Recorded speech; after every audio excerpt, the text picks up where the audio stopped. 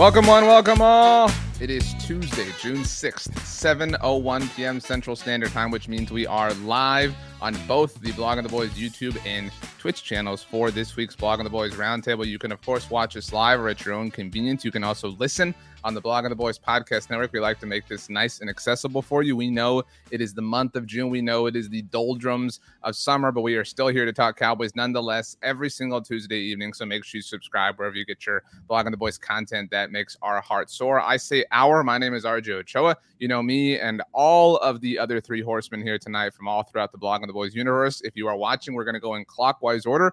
We start, as I can't catch my breath apparently, in our top right, our northeast quadrant. It is the one and only Anthony Catalina. Tony, do you just not like going by Anthony? Is that why you went with Tony like once upon a time? I always say if you don't know me, you call me Anthony. So that's a dead giveaway if anybody ever calls me that. Okay, we all decided to wear hats tonight, just coincidentally, but one of us decided to wear a cowboy hat, and it is the person who defected from the Northeast to, I guess, like just the general South. Sean Martin, I won't say where you live. I don't want to dox you, but Sean, welcome to the roundtable. Wearing your cowboy hat, you are a big Kenny Chesney fan, so those are the only words I want to say right now. How you doing? Yeah, this is the Kenny styled hat that one of our own BTB guys called on me to wear after I wore the black hat to a different roundtable. So, we're just going to keep changing out hats until we find one that can get a win in this thing. But this is my favorite one that I wear out to downtown or out in a kayak or almost anywhere. So, yeah, we're going to see if this hat can bring some good luck on the roundtable tonight. I was born and raised in Texas. I don't think I've ever owned a cowboy hat. You don't have boots either. You didn't know what those Doritos hard soda or the drinks that I sent you were. I went to Texas A&M and I never had a pair of boots while there. It was a bit more of a challenge there than any other part of my life. There's a lot of country music there. Big country scene. Chris Halling, you are here with us tonight as well. What is your favorite country song? Are you a big country music fan? I wouldn't say I'm a huge country music fan, but my favorite country song right now at this moment is probably "Last Night" by Morgan Wallen. If any of you guys listen to current stuff, that's probably more what I'd say I like right now. Okay. We have any other Morgan Wallen fans? Tony, you unmuted yourself. Yeah. I like Morgan Wallen, but I think my favorite one, my wife tells me it's not a overly popular one, but "Sand in My Boots" is probably my favorite Morgan Wallen song.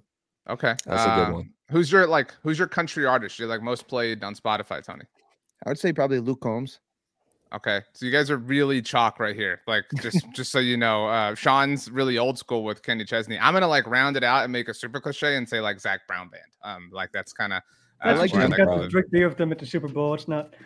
I did meet Zach Brown at the Super Bowl in Minnesota, and I shook his hand, and he had a cast around it, so I feel really awkward. It was a really difficult thing to do.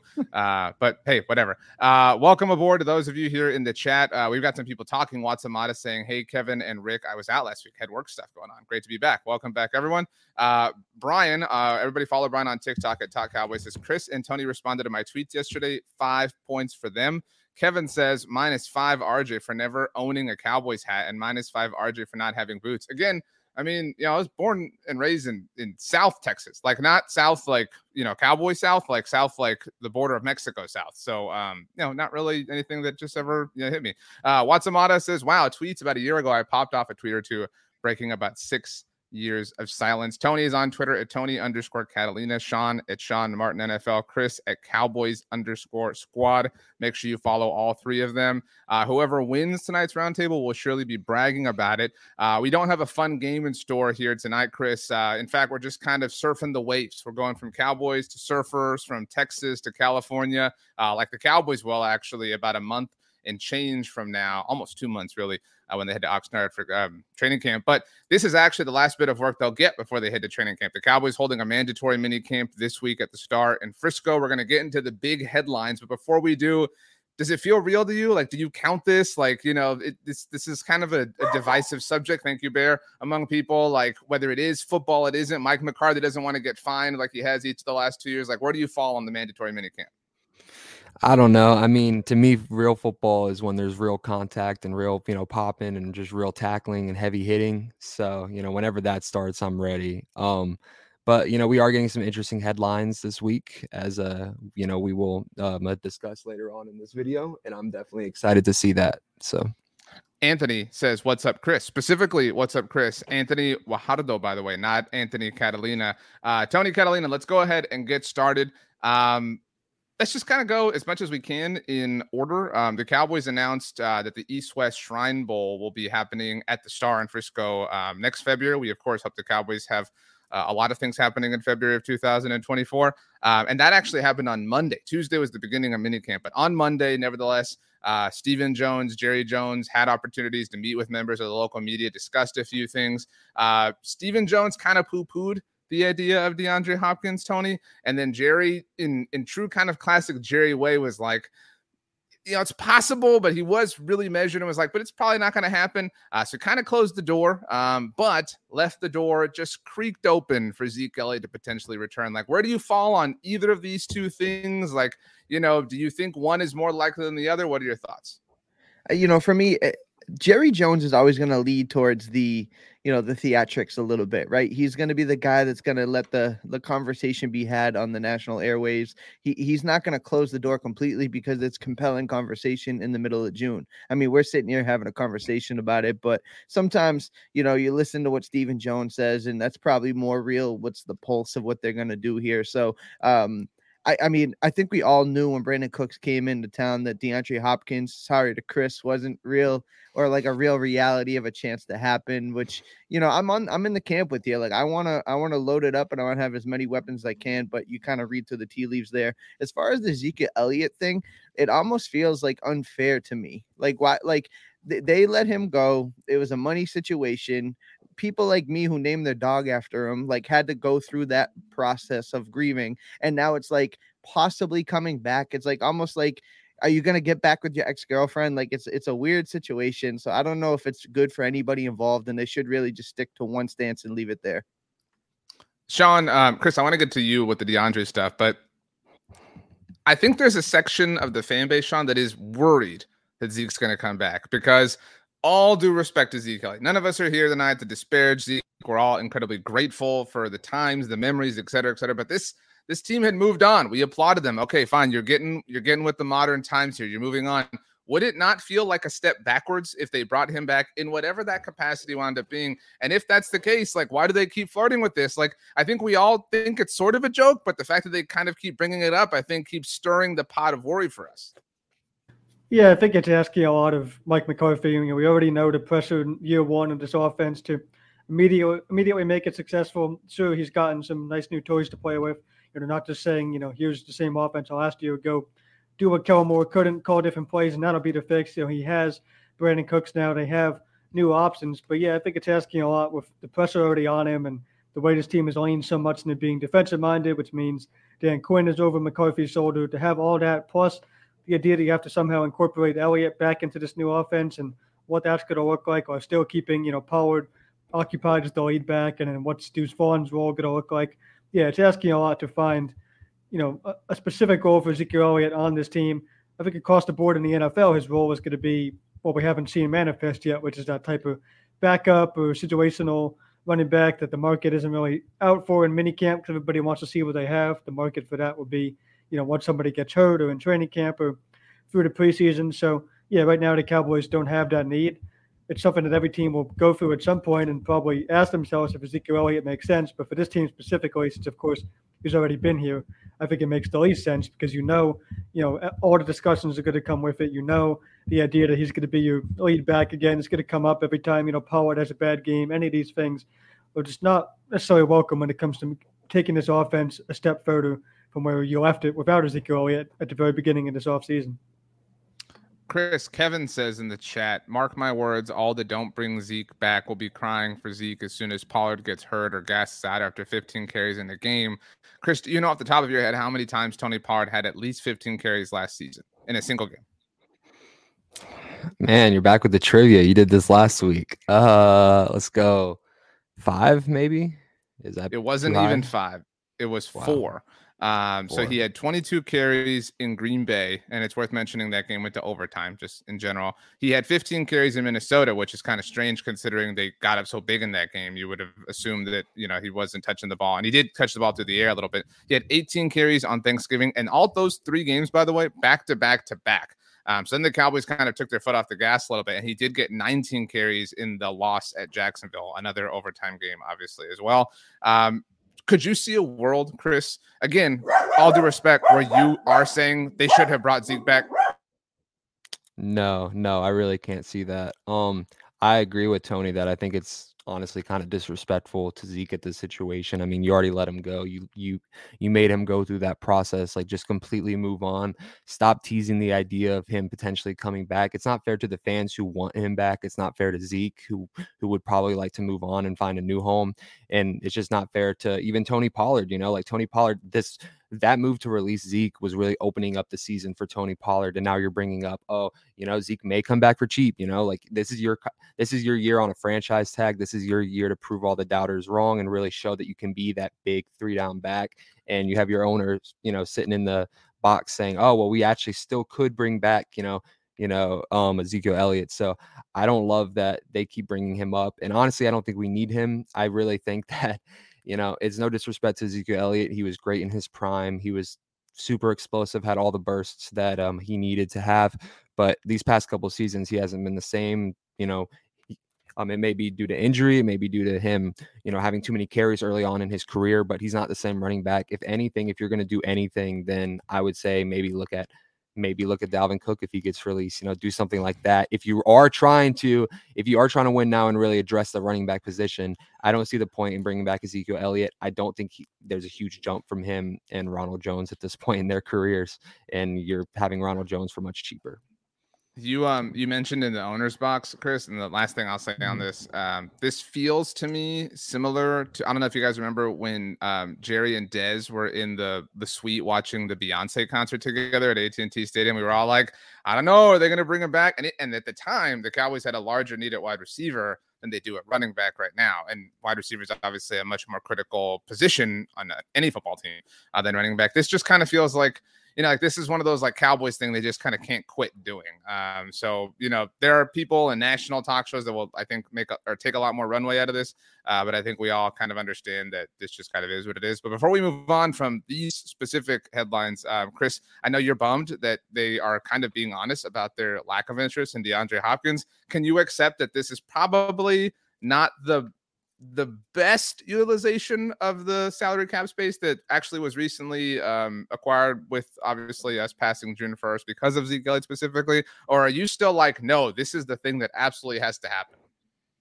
I can accept that it's probably not going to happen. And I think I kind of accepted that when they made the trade for Brandon Cooks. However, I'm not going to accept that we could spend that money on other things. I think that they still could go after DeAndre Hopkins. And I mean, I don't see any hurt in signing him to a 1-year contract, even if it's a little bit expensive. I mean, you have the cap space this season, go all in, I mean, like, you're only competing with 2 other teams in the conference, really, with the 49ers and the Eagles. Why not go all in and try and win?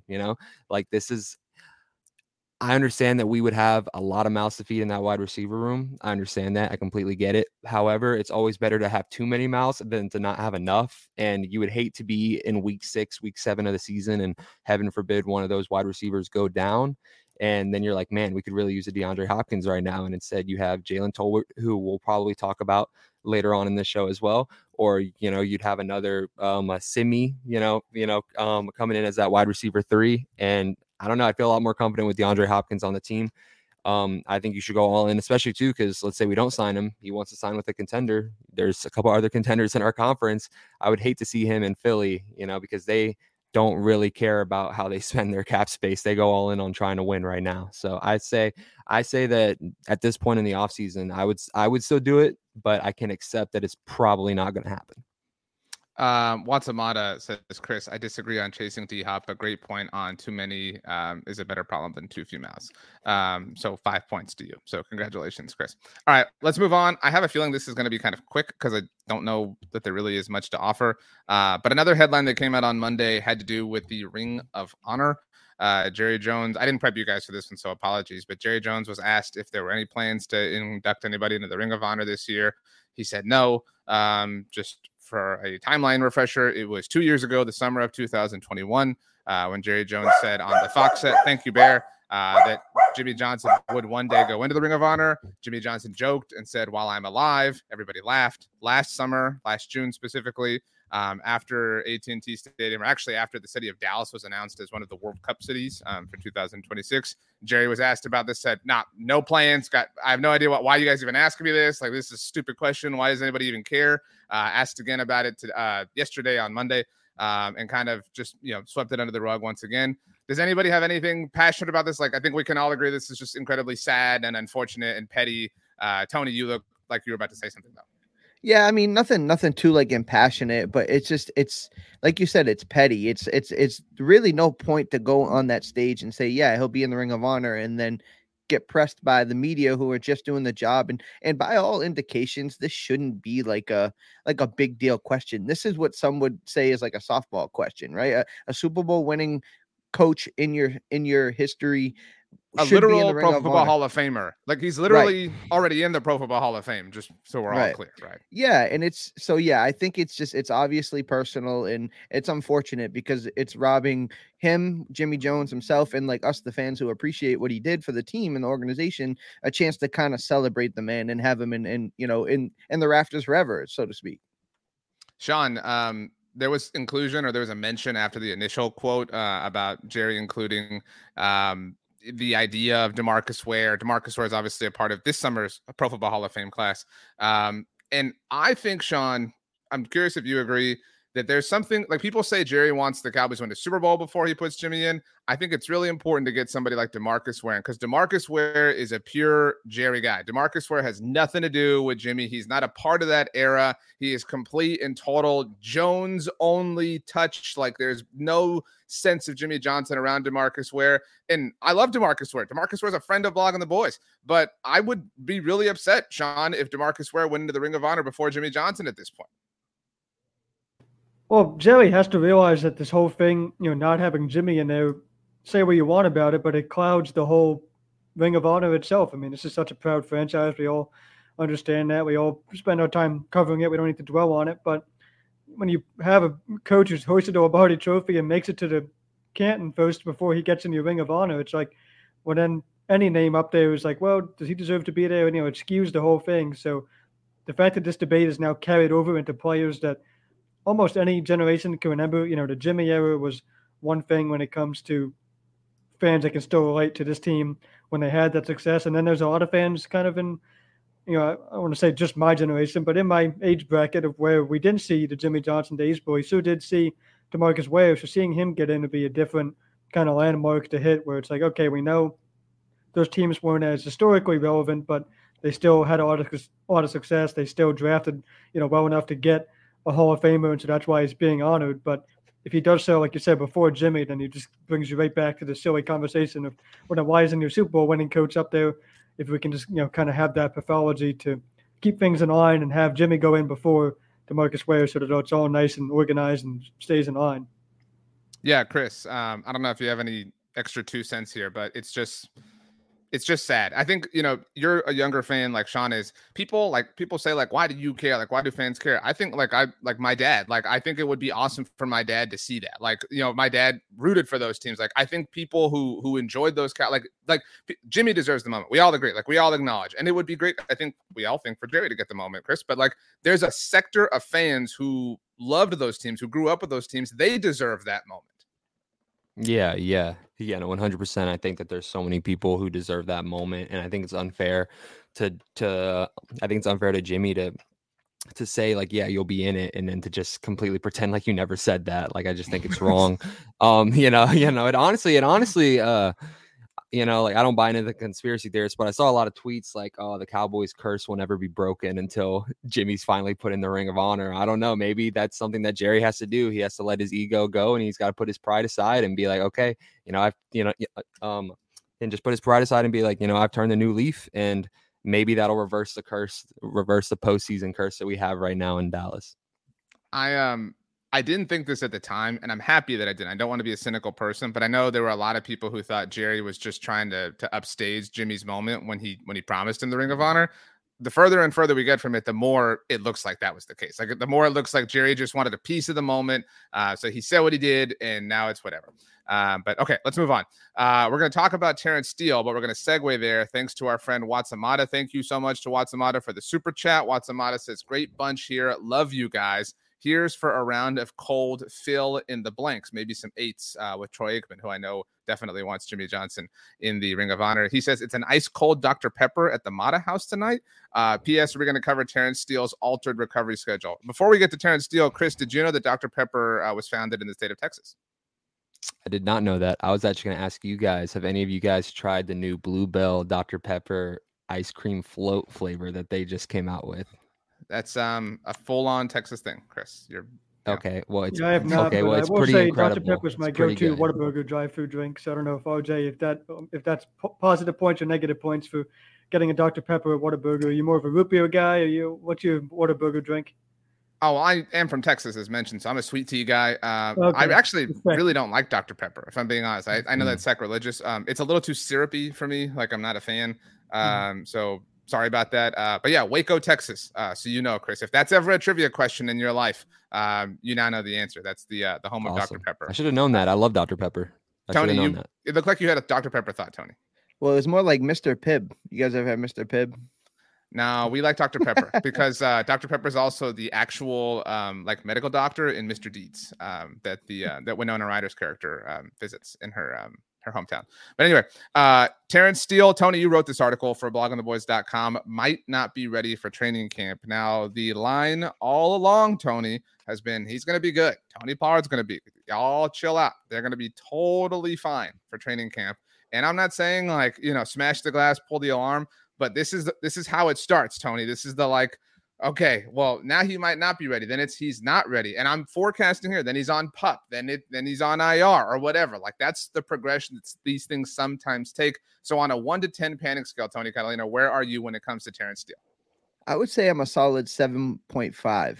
And it's usually because at this point, the Cowboys are super positive, right? They're optimistic. They're telling you everything you want to hear. The fact that there is some concession about Terrence Steele's timeline is like, I'm going to read into that. And I hope that I'm over reading into it. And I think it's not. And I hope I'm not right in that sense. But when it comes to Terrence Steele, that's always been, to me, the variable that needs to be figured out on this offensive line, because it's the switch that will flip so many other things that happen here, right? If he's clean and he's ready to go week 1, we can kind of figure out who the best 5 offensive linemen are pretty easily. If he's not out there, that might move Tyron Smith, the right tackle, move Tyler Smith back, the left tackle. Then we got to figure out who our left guard is. The only thing that's is a guarantee is the center and the right guard, and then you hope they stay healthy through training camp. So the Terrence Steele domino is like the biggest domino that has to like fall at some point, and hopefully it falls in the Cowboys' manner here.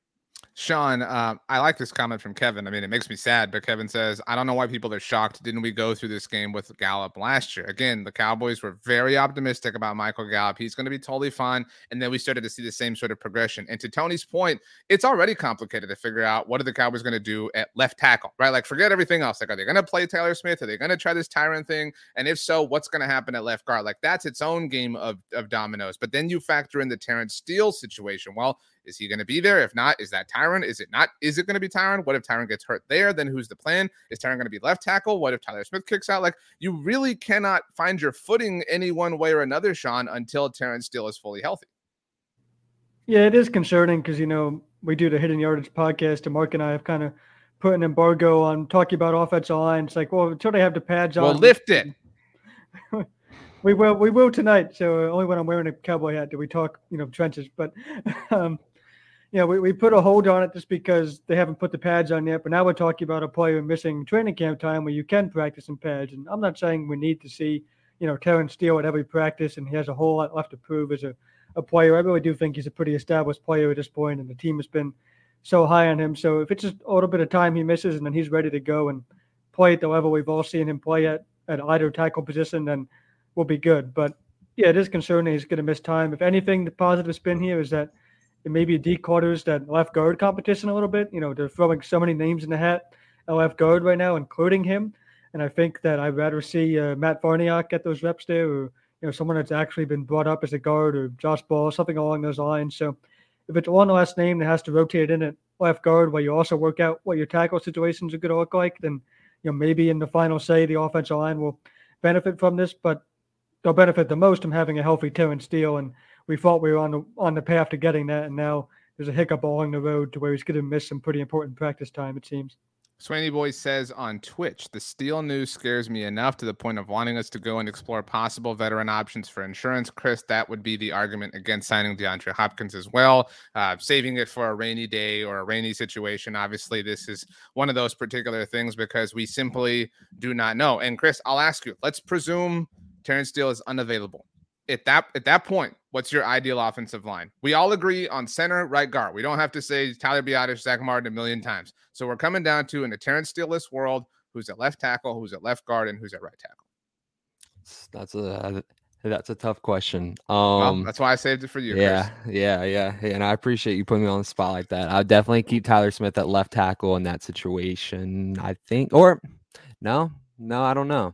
You made it 1 second into your answer before changing your mind. I just because that's why this is so complicated. Yeah, it's complicated. It's really the musical chairs. You have so many people who you can put at different areas. Okay, so obviously Tyler and Tyron are both playing. We all agree with that. Yeah. Okay, so they're playing the two tackle positions, right? Like that's Or I don't.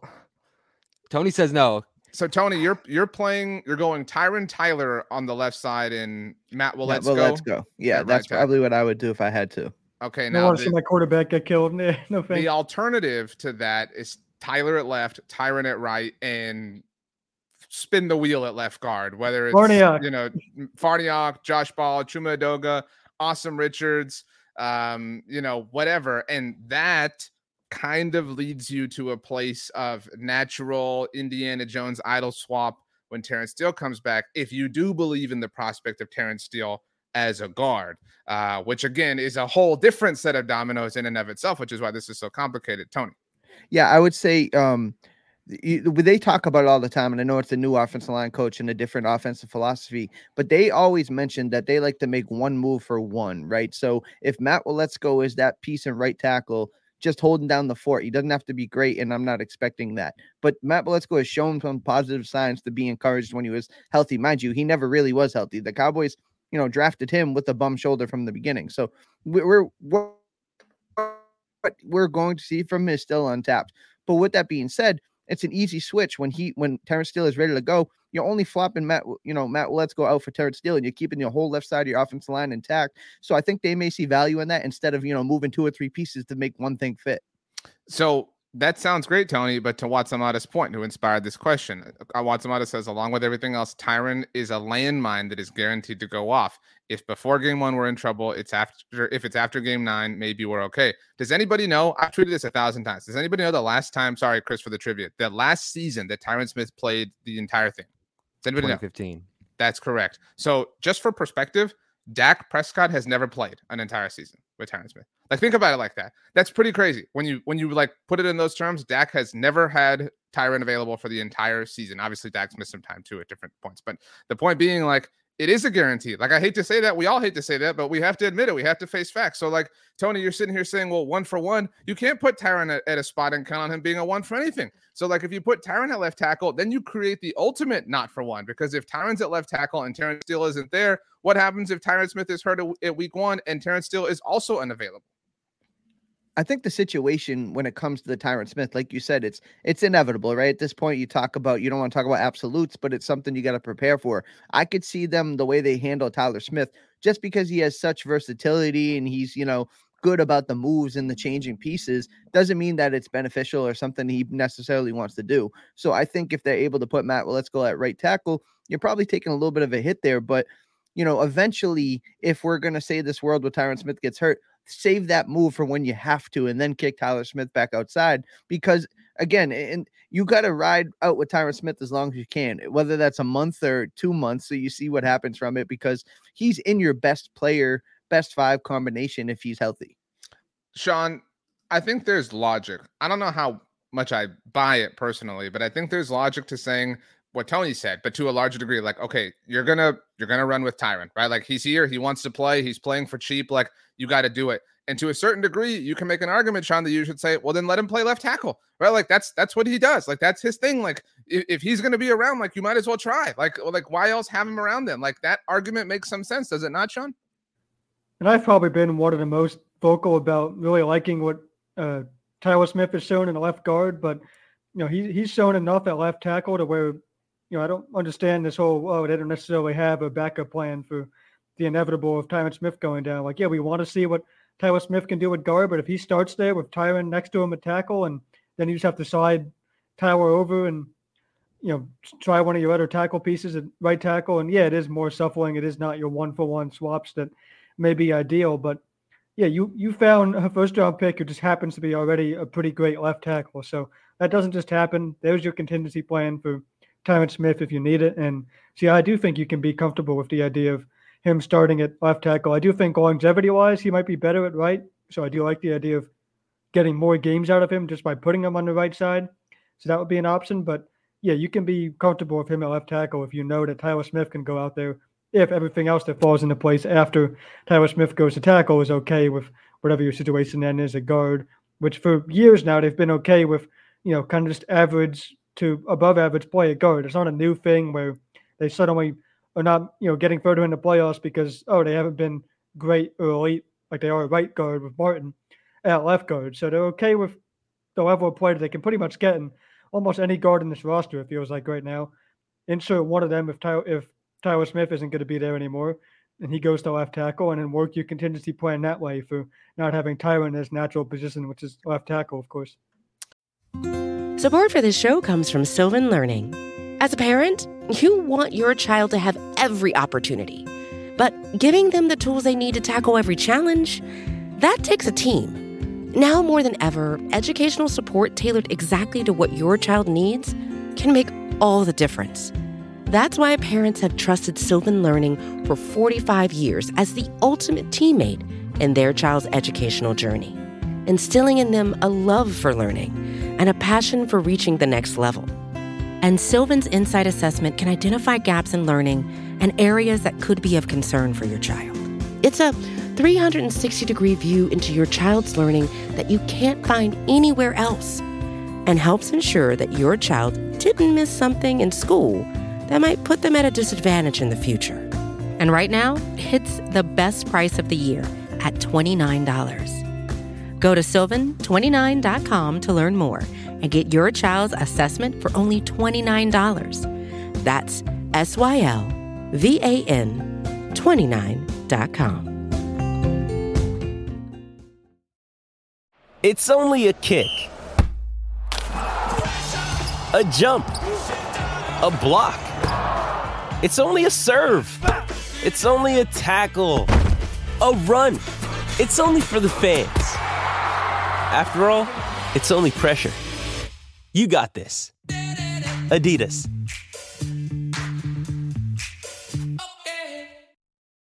Thank you to Brian for the super chat. Says it's much easier to hide and cover up a mediocre guard than a mediocre tackle, which I guess Chris would serve the argument of putting Tyron at left tackle, or maybe putting Tyron at right tackle. That way you have two elite tackles seemingly in Tyler at left and Tyron at right. But this all started with your indecision, Chris Holling. What would you do in a Terrence Steele-less world? Who are you putting where? At this point, I think I would put Tyron at the right tackle and kind of just play Russian roulette at left guard, because I kind of agree with Brian's point that he put in there. And I also feel like, I don't know, I feel like it's really important to have those outsides shored up. I feel like that left guard spot is definitely more what's the word I'm looking for? It's easier to help that one than it would be to help the right tackle if like they're getting exposed, if that makes sense.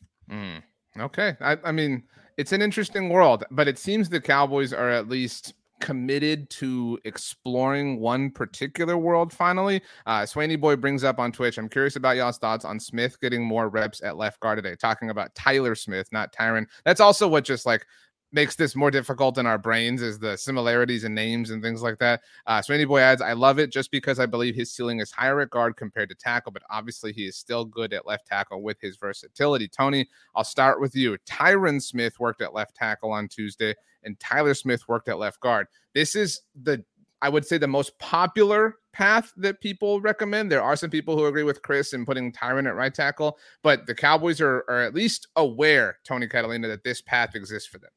This is the all things are equal lineup, right? This is how, if everything, this is the Madden injuries are off lineup, you're saying. Yeah, right. This is like we're chalk. Everyone's fine. We made it to week 1 without anything scary happening. This is how it's going to be and should be. Like, you have a guy who is your starting left guard, who could very easily be your starting left tackle, who in a lot of instances is preferred to be a tackle, but understanding in 2023, he's probably best served in a Tyron Smith world playing left guard. And that's why, to bring up last subject, the Terrence Steele situation is so interesting, because it's like, all right, if Matt Let's-Go doesn't develop, like, the Cowboys have bodies, but do they have good bodies is the question, right? So that's why we can sit here and say, well, do we ponder Tyron Smith the right tackle? I mean, is Terrence Steele going to play guard? Like, we know who the 5 guys are. It's just like, how are we going to do it? But like I said earlier, this is everything's perfect. We're in a happy-go-lucky world here. Tyron's at left and Tyler's at left guard. I disagree that we know who the 5 guys are. I know you're saying in a chalk world, but like, we don't know. Like, we don't know who the 5 guys that are going to be available, I guess. So like, who's your 6th man? Like, who's your Manu Ginobili, Tony? Like, who's your guy coming off the bench? Like, that's really kind of what this question comes down to ultimately. Yeah. And then you figure out the lineup. Yeah, I think, well, Let's-Go isn't your swing tackle. He's like your 4th option at tackle, because it's Tyron, Terrence, Tyler, and then if those combinations already maxed out, then you go Matt Let's-Go, right? So, but then your swing guard is either Chuma Udoga or Matt Farniok, and Matt Farniok's probably the leader in the clubhouse because he's familiar with the system. He's been there, and honestly, it might be a missing person out there, because today was the first time I've heard of Udoga's name in any of these practices from any of the beat guys we respect. So it's interesting. Like, we went in here saying Udoga was going to compete for that left guard spot, and we just haven't heard that. So I'm interested to see why. Sean, do you think the Cowboys are comfortable with the mystery around this? Like, I think part of why we're so freaked out is because this has been a subject where we haven't had to worry for, I don't know, almost a decade, right? Like, it's been very chalk. It's been, oh, wow. I guess, Lyle Collins can play left guard instead of Ron Leary. Like, that was like the greatest, point of indecision we had. And that was a pretty slam dunk decision as well. But do you think the Cowboys are kind of learning to lean into life as a normal NFL team when it comes to the offensive line? Yeah, like I said, it's been a long time coming where at left guard they've been okay with the level of play that I think is right there in front of them on the depth chart. It's not like they're staring at this in the same way that some fans are, saying like, oh, this is a glaring hole and you better put Tyler Smith there and just figure it out at tackle because he's the only good option. Like, no, they have options that are right there in line with your Connor Williams and any other left guard that you've had these past couple of seasons. And so whether or not you pound the table as to why this team has had shortcomings on offense, the same way we pounded it over and over again about defensive tackle until they finally drafted Mozzie Smith, that's for another time. But yeah, they have the options at left guard that they're comfortable with. So I do think they're okay with, sorting this thing out once the pads come on at training camp and letting this thing sort itself out in front of a new run game where, Tony Pollard's the type of back and all the speed guys that they have behind him that are going to kind of hit the hole faster than Ezekiel Elliott would and cut a little bit faster. So you have to take time to gel with that and take time to figure out what that's going to look like. Your best options to still run the ball, which this team is prioritizing as well. So once that all sorts itself out, yeah, I think they'll be comfortable with what they find at left guard and everything falls into place once you figure out that position. Chris, Kevin has brought this up a few times in the chat, but this is the most recent one. Says they were okay with average play at guard because they had a running back that could blitz pick up to mask some of that. Hunter Lupke is another option there, technically, to your point, Sean. But Chris, are you like, does this discussion we're having make you miss Zeke? I guess, we talked about that. Like, is this a factor? Or is it just times are different, right? Like, the players are different and they just have to live life differently now as an NFL team.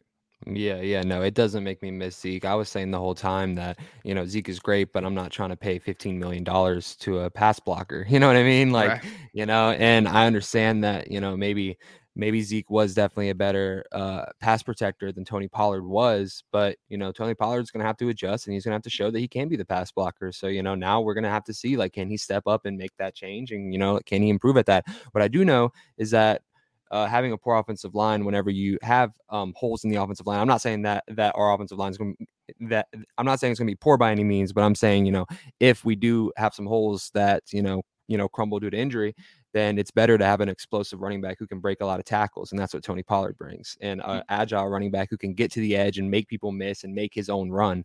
It really felt like anytime Ezekiel Elliott ran the football, he was tackled at the line of scrimmage, it felt like. So I don't miss Ezekiel Elliott in that regard. And again, I love Ezekiel Elliott, all respect to him and what he gave to the Cowboys. It's just, I think it's time to move on. And I don't think you bring him back just because he was a good pass blocker. Okay, we have a few more topics to hit tonight, but an update on our point situation. We have a tie for second place right now between Chris and Tony with 39 points apiece. Sean, you have an even 40, so you have pole position for the final portion of tonight. Whether you bring it home is really up to you at this point in time. So last thing along the offensive line, this popped up today too. Zach Martin reportedly has a soft tissue issue. Are we worried? I mean, we talked about Terrence Steele being a domino and not having stability there. Or Tony, do you just chalk this up to like, it's June, I'm not worried, he's Zach Martin, it'll be totally fine. He can miss all of training camp for all I care. As long as he's there week 1, we're good. Yeah, if as long as he can strap it up week 1, I'm good with that. So I think it's noteworthy, and I'm glad they told us and let us know that he's dealing with it. But ultimately, Zach Martin, he's gonna be there week 1. I don't really have much doubt about that. Sean, are you worried about Zach Martin? Yeah, as the proud owner of a Zach Martin jersey, since we share a last namesake, in my first ever Cowboys game being in Cleveland, stepping out of my car and having someone yell across the parking lot, "Hey, I've never seen a short dude in an offensive lineman jersey." Zach Martin, these soft tissue issues, they take time to heal. I'm not the injury expert guy. It's going to be talking about, the nuances of every little injury that happens between now and camp. But when you hear soft tissue, it's usually something that just goes away with time and rest. And the Cowboys training staff, of course, looking after it. So it's exactly what they're doing. And they don't need to see anything on the field that's going to make them more strenuous when the pads aren't even on yet anyway, when it comes to Martin and your all-pro future Hall of Famer right guard. Chris, Kevin says it's too early to be worried about a soft tissue issue. Do you agree with that? I do. I mean, I'm not worried about Zach Martin. He's been the most reliable player on the Cowboys since he was drafted, and he's been the most reliable and best guard in the league since he's been drafted. He's one of the best of all time, and he's been one of the most durable, knock on wood, one of the most reliable, linemen in that room since he's been drafted. So yeah, I'm not worried about Zach Martin. I am worried about the health of Terrence Steele, and I am a little bit worried about, and I'm still worried about Tyron Smith too, because, as you pointed out, he can't stay healthy. Here's the thing. If we can't have a healthy Tyron, Terrence, or Zach Martin, then Dak's going to have to learn how to run again because we are not going to be in a good position heading into the season. So I'm not worried about Zach Martin. Quickly to end this subject, Brian, thank you for the super chat again, who is traveling while listening, says had to pull over because this discussion is getting crazy. Pollard was the second ranked blocking running back by PFF. It does seem like we overhype a little bit Zeke's abilities as a pass blocker, or overrate, whatever you want to call it. And that just tends to happen, obviously, with a lot of things, which kind of leads us to our final topic, which is going to be a little bit meaty. Look, we could be honest. Sometimes we're dumb as fans, right? Like sometimes we take the cheese. Sometimes we fall for it. I'm not going to point fingers here, but there were a lot of people, I don't know, leading up to week 1 last year. They were like, I tell you, Dennis Houston, watch out. You know what I mean? Dak likes him. Guys, Dak really likes him, and that could really lead to something. And that's just kind of the way things go. That's fine. Like, whatever. That's fandom in a nutshell. So it's that time of year. People, like, at some point this became too popular of a joke. Like now, like everybody says it's best shape of my life season, whatever. This is the season of perpetual hope, the time for hype, the time for hysteria. That being said, Are we buying the hype around Jalen Tolbert, or as of Tuesday specifically, Jabril Cox? The Jabril Cox stock is selling right now. The Jalen Tolbert stuff's been kind of slowly picking up, but today, Tuesday, was the day of Jabril Cox. So you guys can take this any direction you want. We're going to flip it around Missy Elliott style. Chris, you go first here. Are you buying either Jalen Tolbert, Jabril Cox, neither, both? The answer can be whatever you want it to be. I'm willing to buy a little bit of Jalen Tolbert stock just because I know he has been developing that connection with Dak since he was drafted, and he has been putting in that slow burn work. And I really do think having that pretty bad rookie year, I wouldn't even say bad, just uneventful rookie year. He wasn't able to get on the field even when we were having, not a lot of depth at that wide receiver position. He still wasn't able to get on the field.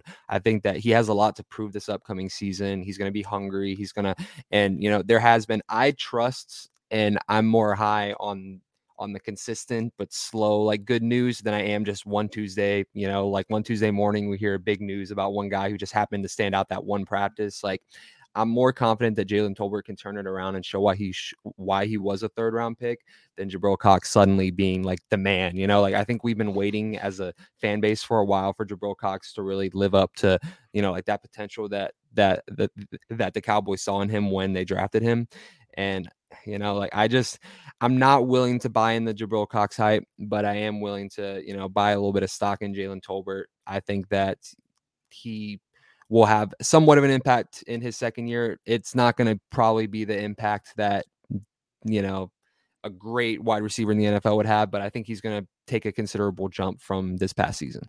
Swaney Boy says on Twitch, I'll cautiously buy into the Tolbert stock, but I'm still staying far away from Cox at the moment. Kind of what you said, Chris. I think, we were all a little bit concerned, Sean, that Damone Clark so easily passed Jabril Cox. Like, a dude who we thought would redshirt the entire year. It was like all of a sudden taking all sorts of snaps, and Jabril Cox couldn't fight his way onto the field.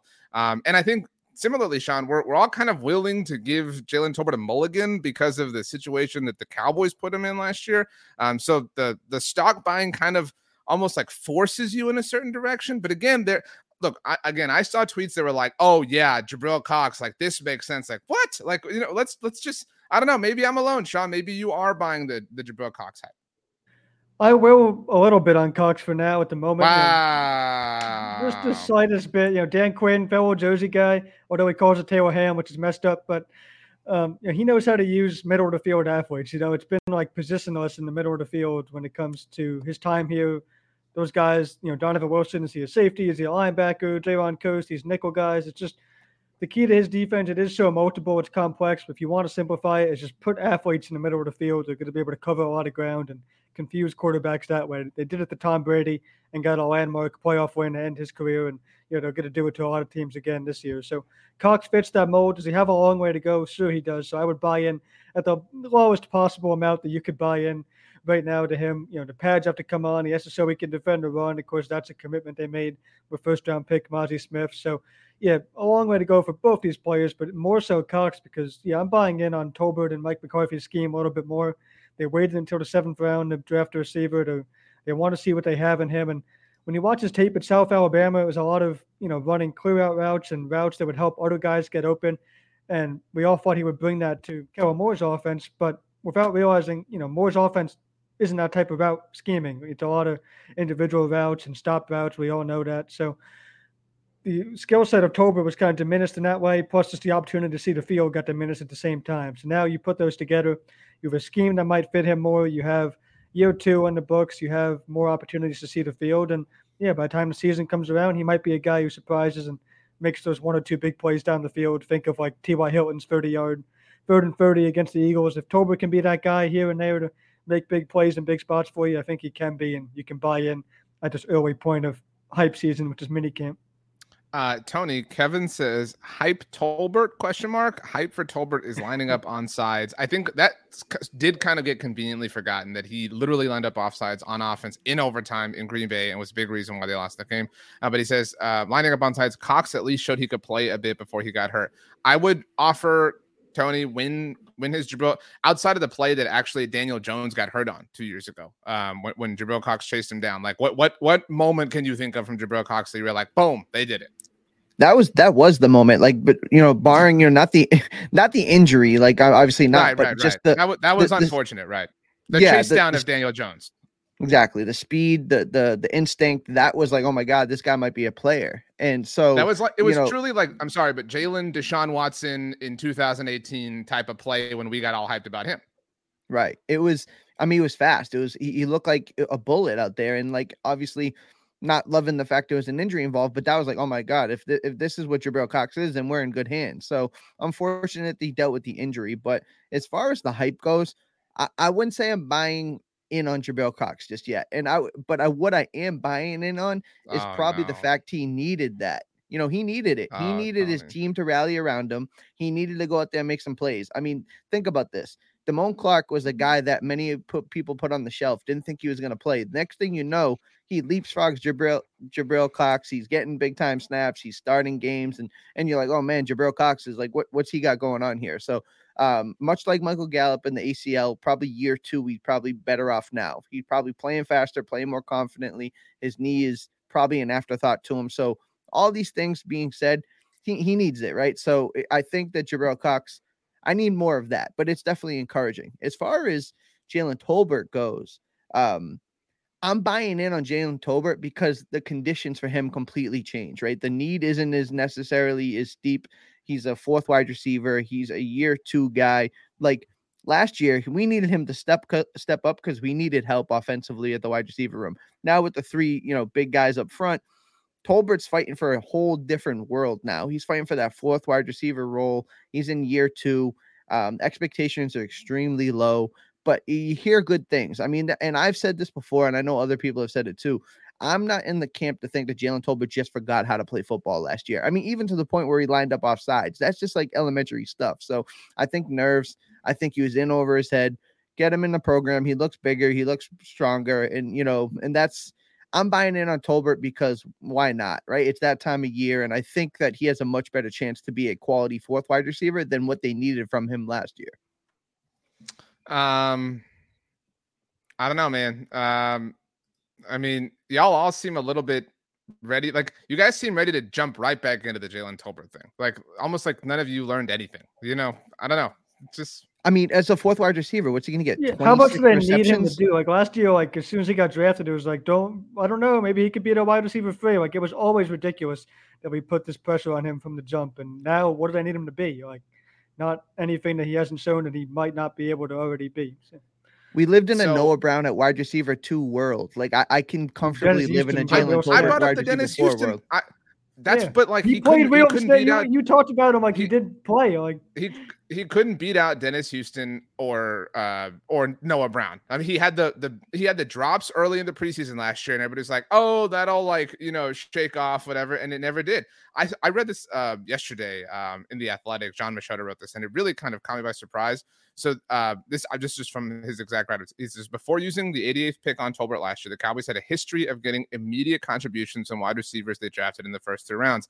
And I had like zero memory of this. Stepford Williams, a 3rd round pick in 1996, shout out to you, Sean, your birth year, was the last receiver the Cowboys drafted in the first 3 rounds to not make a rookie impact. He caught 1 pass for 32 yards in 5 games. But ever since then, any receiver the Cowboys have drafted in the first 3 rounds, their rookie year has had some sort of legitimate impact. That's like, so we're talking about, this is not common for the Cowboys. I mean, we can blame Kellen Moore all we want, but like Jalen Tolbert needs to take some of that blame too, I guess is my point. I think the reset is important here though, right? Like he said it, he owned it. He flushed last year down the toilet. Like for him, it's, last year is a total anomaly, you would hope, right? Moving forward, this is a guy who showed a lot of ability, and we were sitting on this very airwaves on this very stream talking about how we loved him in the 3rd round and felt like the steal of the draft. So I don't want to just think that all of a sudden that's forgotten. Now, expectations are definitely tempered. I'm not sitting here thinking he's gonna pull big time numbers or be a big time contributor, but I think in a 4th wide receiver role, there's comfortable, cautious optimism when it comes to his career moving forward. Kevin says Tolbert can't even play special teams. You can't be wide receiver 4 and not play special teams. -5 for all the Tolbert lovers. Rick says +5 Tony, wide receiver or 4th wide receiver. He looks better and will be better. Brian says Tolbert will be fine this year. Not great, not horrible, just fine. Let him develop. David says Stepford Williams was so bad. LOL. That wasn't my 5 points. You can give those 5 points to John Machota. Chris, you had your hand raised. Yeah. To be fair, we went a few seasons where we were like, why is Noah Brown still here? Like, what is Noah Brown really doing? And then Noah Brown this past season when he was given the chance, I mean, he balled out and he came up clutch for the Cowboys outside of the Jacksonville game.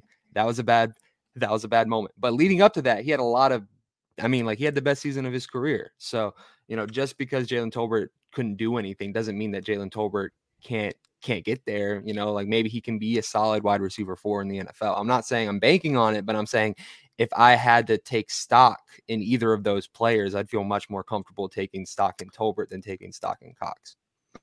Kevin took 5 points away from you. Chris says that Noah played special teams. That's a fair point. Tony, I'm just going to say I agree with Watsamata says, I'm just wait and see on Tolbert. Like, I'm not buying stock. That's my point. Like, I'm fine watching. Like, I'm fine being proven wrong, if you want to call it that. But like, I'm just sitting this one out. I don't need to be like quick to buy stock. But Tony, you had a point. He's penny stocks, right? It's a small investment. You can buy a little bit of change in him. But honestly, I just want to say to Chris, like what you said about Noah Brown is true. It's factually accurate, but I would say that's more force-fed volume, right? If you go out there and you force feed him the football, the numbers will come. But I do think in totality, and I would say this comfortably, and if anybody challenged me, I'd be surprised. Jalen Tolbert looks like a better athlete, looks like he's going to be a better prospect than Noah Brown was. So I think I'm encouraged by at least what we can possibly see and, optimistic about that. Sean, let's end this subject with this. Gatlin Garrett says, I think it's Gatlin, says Eric Scott hype is higher than both of them. Talking about Jalen Tolbert and Jabril Cox. Gatlin says that McCarthy said today Scott is playing like a top draft pick. Sean, we've seen reports that Eric Scott Jr., who the Cowboys traded up in the 6th round to draft, has seen first team work. Now, some of that has been that Trayvon Diggs has not been there, although those absences have reportedly not been contractually related. Stephon Gilmore gets vet time. Jordan Lewis is hurt. You know what I mean? So very quickly, Eric Scott is like near the top of the depth chart. So it's not like, oh, he's like balling out getting first team reps. But do you buy the Eric Scott Jr. hype, Sean Martin? To some extent, you can never have enough cornerbacks. So if he's going to be a depth option, they already found Deron Bland as a 5th round pick who played way above that draft status. So if they can do it again with Eric Scott as, 1 round later, he's a 6th round pick, but they did trade a future pick away for him to take him at the top of the 6th. So yeah, they're high on him. He's the Dan Quinn archetype. I think he had the 3rd longest wingspan in this draft class, and the other 2 guys went within the first 2 rounds. So that alone doesn't make you a success, and he has a long way to go, like we're saying with all these players. But it's nice to be talking about position groups where you can actually kind of evaluate something in minicamp and OTAs and without pads. We spend so much on the offensive line because it's such a point of concern, but at least corner and receiver, there's something to be said about what these guys are doing so far. So if it's so far so good for Scott, that's great for a 6th round pick who, around the league, usually 6th round picks are immediately in a battle to even make a roster or practice squad. So he seems to be on his way to doing that. And if he does make it, you can never have enough corners. So he's a guy that can really help out and keep this turnover luck that the Cowboys have had alive. He plays the ball well and can run routes for the receiver at times. So all traits that you want to have in a young corner, if he can make it through the roster, then it's going to be better news for Quinn's defense. Swaney Boy says on Twitch, for those of us who hadn't heard about the Scott hype, what has he done in camp so far? It's just he's worked with the first team. He's it's obviously difficult to really fall in love right now, Chris. But that being said, he's gotten more work on the outside than Kelvin Joseph. Which is significant, I suppose. Are you buying this a little bit at this point in time? I hate to be the bearer of bad news, but Dan Quinn, Kelvin is kind of case in point. Dan Quinn, not the best sort of, acquirer of talent in the secondary at corner specifically, while the Cowboys defensive corner. He can certainly work with a lot of people, but he can't necessarily find that talent, Chris Holland. Yeah. I'm not necessarily, just like the Cox, I'm not necessarily buying into the stock of Eric Scott yet until I can see him on the football field. I need to see a little bit of preseason action. I need to see something more than just, the reports. I know that some people questioned, why the Cowboys traded up for him in the first place. Questioned. All people, me very much. So it makes sense for them to kind of push that narrative that he's looking awesome in camp. It makes them look smarter, it makes them look better. I'm not saying that, it can't be true. Like maybe he is great in camp. I haven't been there, I haven't seen it, but I need to see it more against actual competition, on the football field. Like even if it's in preseason, I need to see some kind of real like showing on the tape for me to really buy into that. Tony, are you in on Eric Scott Jr.? I'm cautiously optimistic, and the reason why I say that is I don't put too much stock into like the hype of it, but I will say, Mike McCarthy met with the media today, and he like went out of his way to praise him, which like seems weird for like a 6th round, a cornerback who's in his first mini camp, doesn't even have the star in his helmet yet. So like for him to go out there and say he's getting first team reps and he looks impressive, like he could have shout anybody else out. But what gives me like the nervousness about it was, I don't know if anybody remembers last year, they were talking up Nahshon Wright so much last year. Like Nahshon Wright was having a great camp and he looks like he's ready to take the leap, and he's the better of the second year cornerbacks between him and Kelvin Joseph. And we kind of just saw how that worked out. So I think that you should be excited. It's that time of year, but who knows? I like this question a lot from Kevin. It's a good note to end on. Scott versus Tolbert in practice. Who is your money on? We'll likely see this at training camp. Who are you? Who's your horse here, Tony Catalina? Eric Scott, Jalen Tolbert. I'll go. We'll say Dak Prescott's throwing the pass, just for full simulation purposes. I'll go boring answer here. It's a wide receiver drill, one-on-ones anyways, and Jalen Tolbert's a more seasoned guy, so I think Tolbert wins probably 7 out of 10 times. Sean.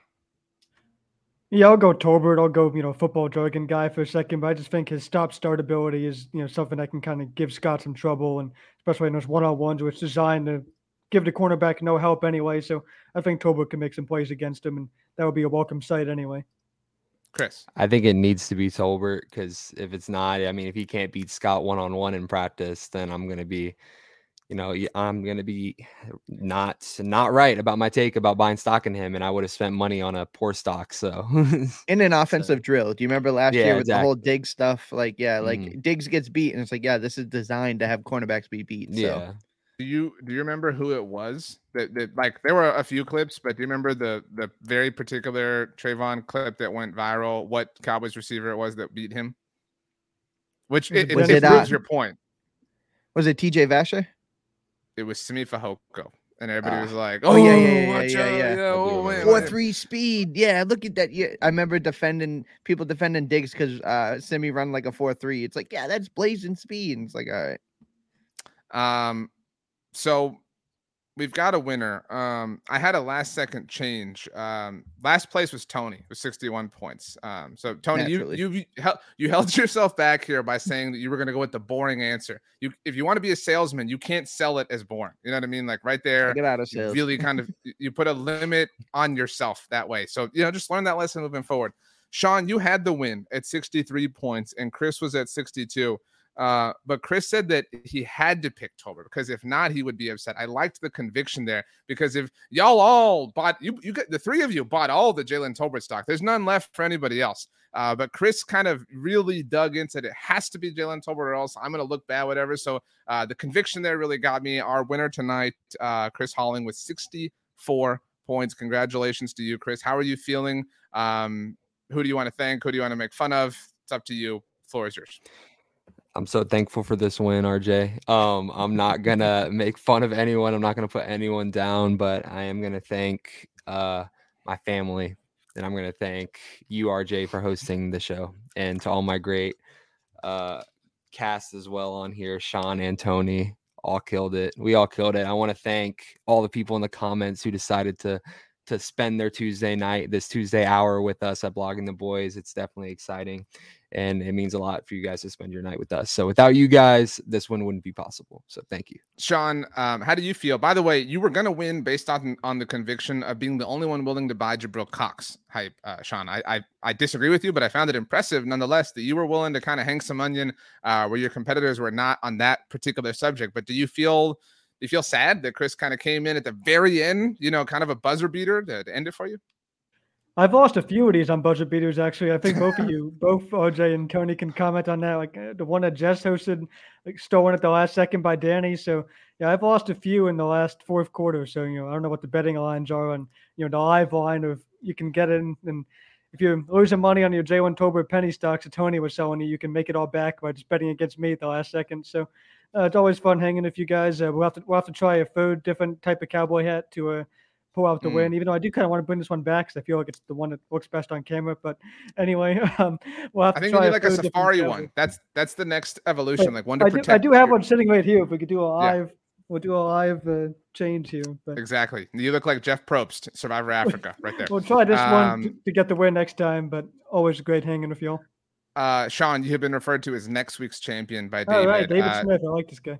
Tony, you're kind of the Buffalo Bills of the 90s of the roundtables, like just Yikes. the dynasty that never really got it done. I mean, you've had your fair share of wins, but you come so close all the time. Do you feel robbed? Do you par for the course? Like, well, where are you at emotionally? Sticking with the Buffalo Bills, I think Chris is like Josh Allen and I'm Dak Prescott. Even though the numbers are similar, I'm the one getting the heat here. So, wow. Who does that make Sean? That makes Sean like Joe Burrow, like just kind of casually, being Cooper Rush. Independent. Oh wow! They both get wins. They both win games. So hey, wow. Josh Allen, a lot of internet chatter that he's going to be the cover of Madden. So we'll see how that ultimately goes. In the spirit of that, Tony, let's get out of here with you telling us what your favorite Madden was, your favorite year of the game, why it was your favorite, and who was on the cover. It's got to be, and I hope I get the year right, but Madden 2004 with Michael Vick on it. Michael Vick was like an absolute cheat code. I mean, if you were the Atlanta Falcons, you were not losing. It was like one of those teams where when you play with your friends, like you can be anybody you want, but you can't be the Falcons. Okay. Yeah. Good words.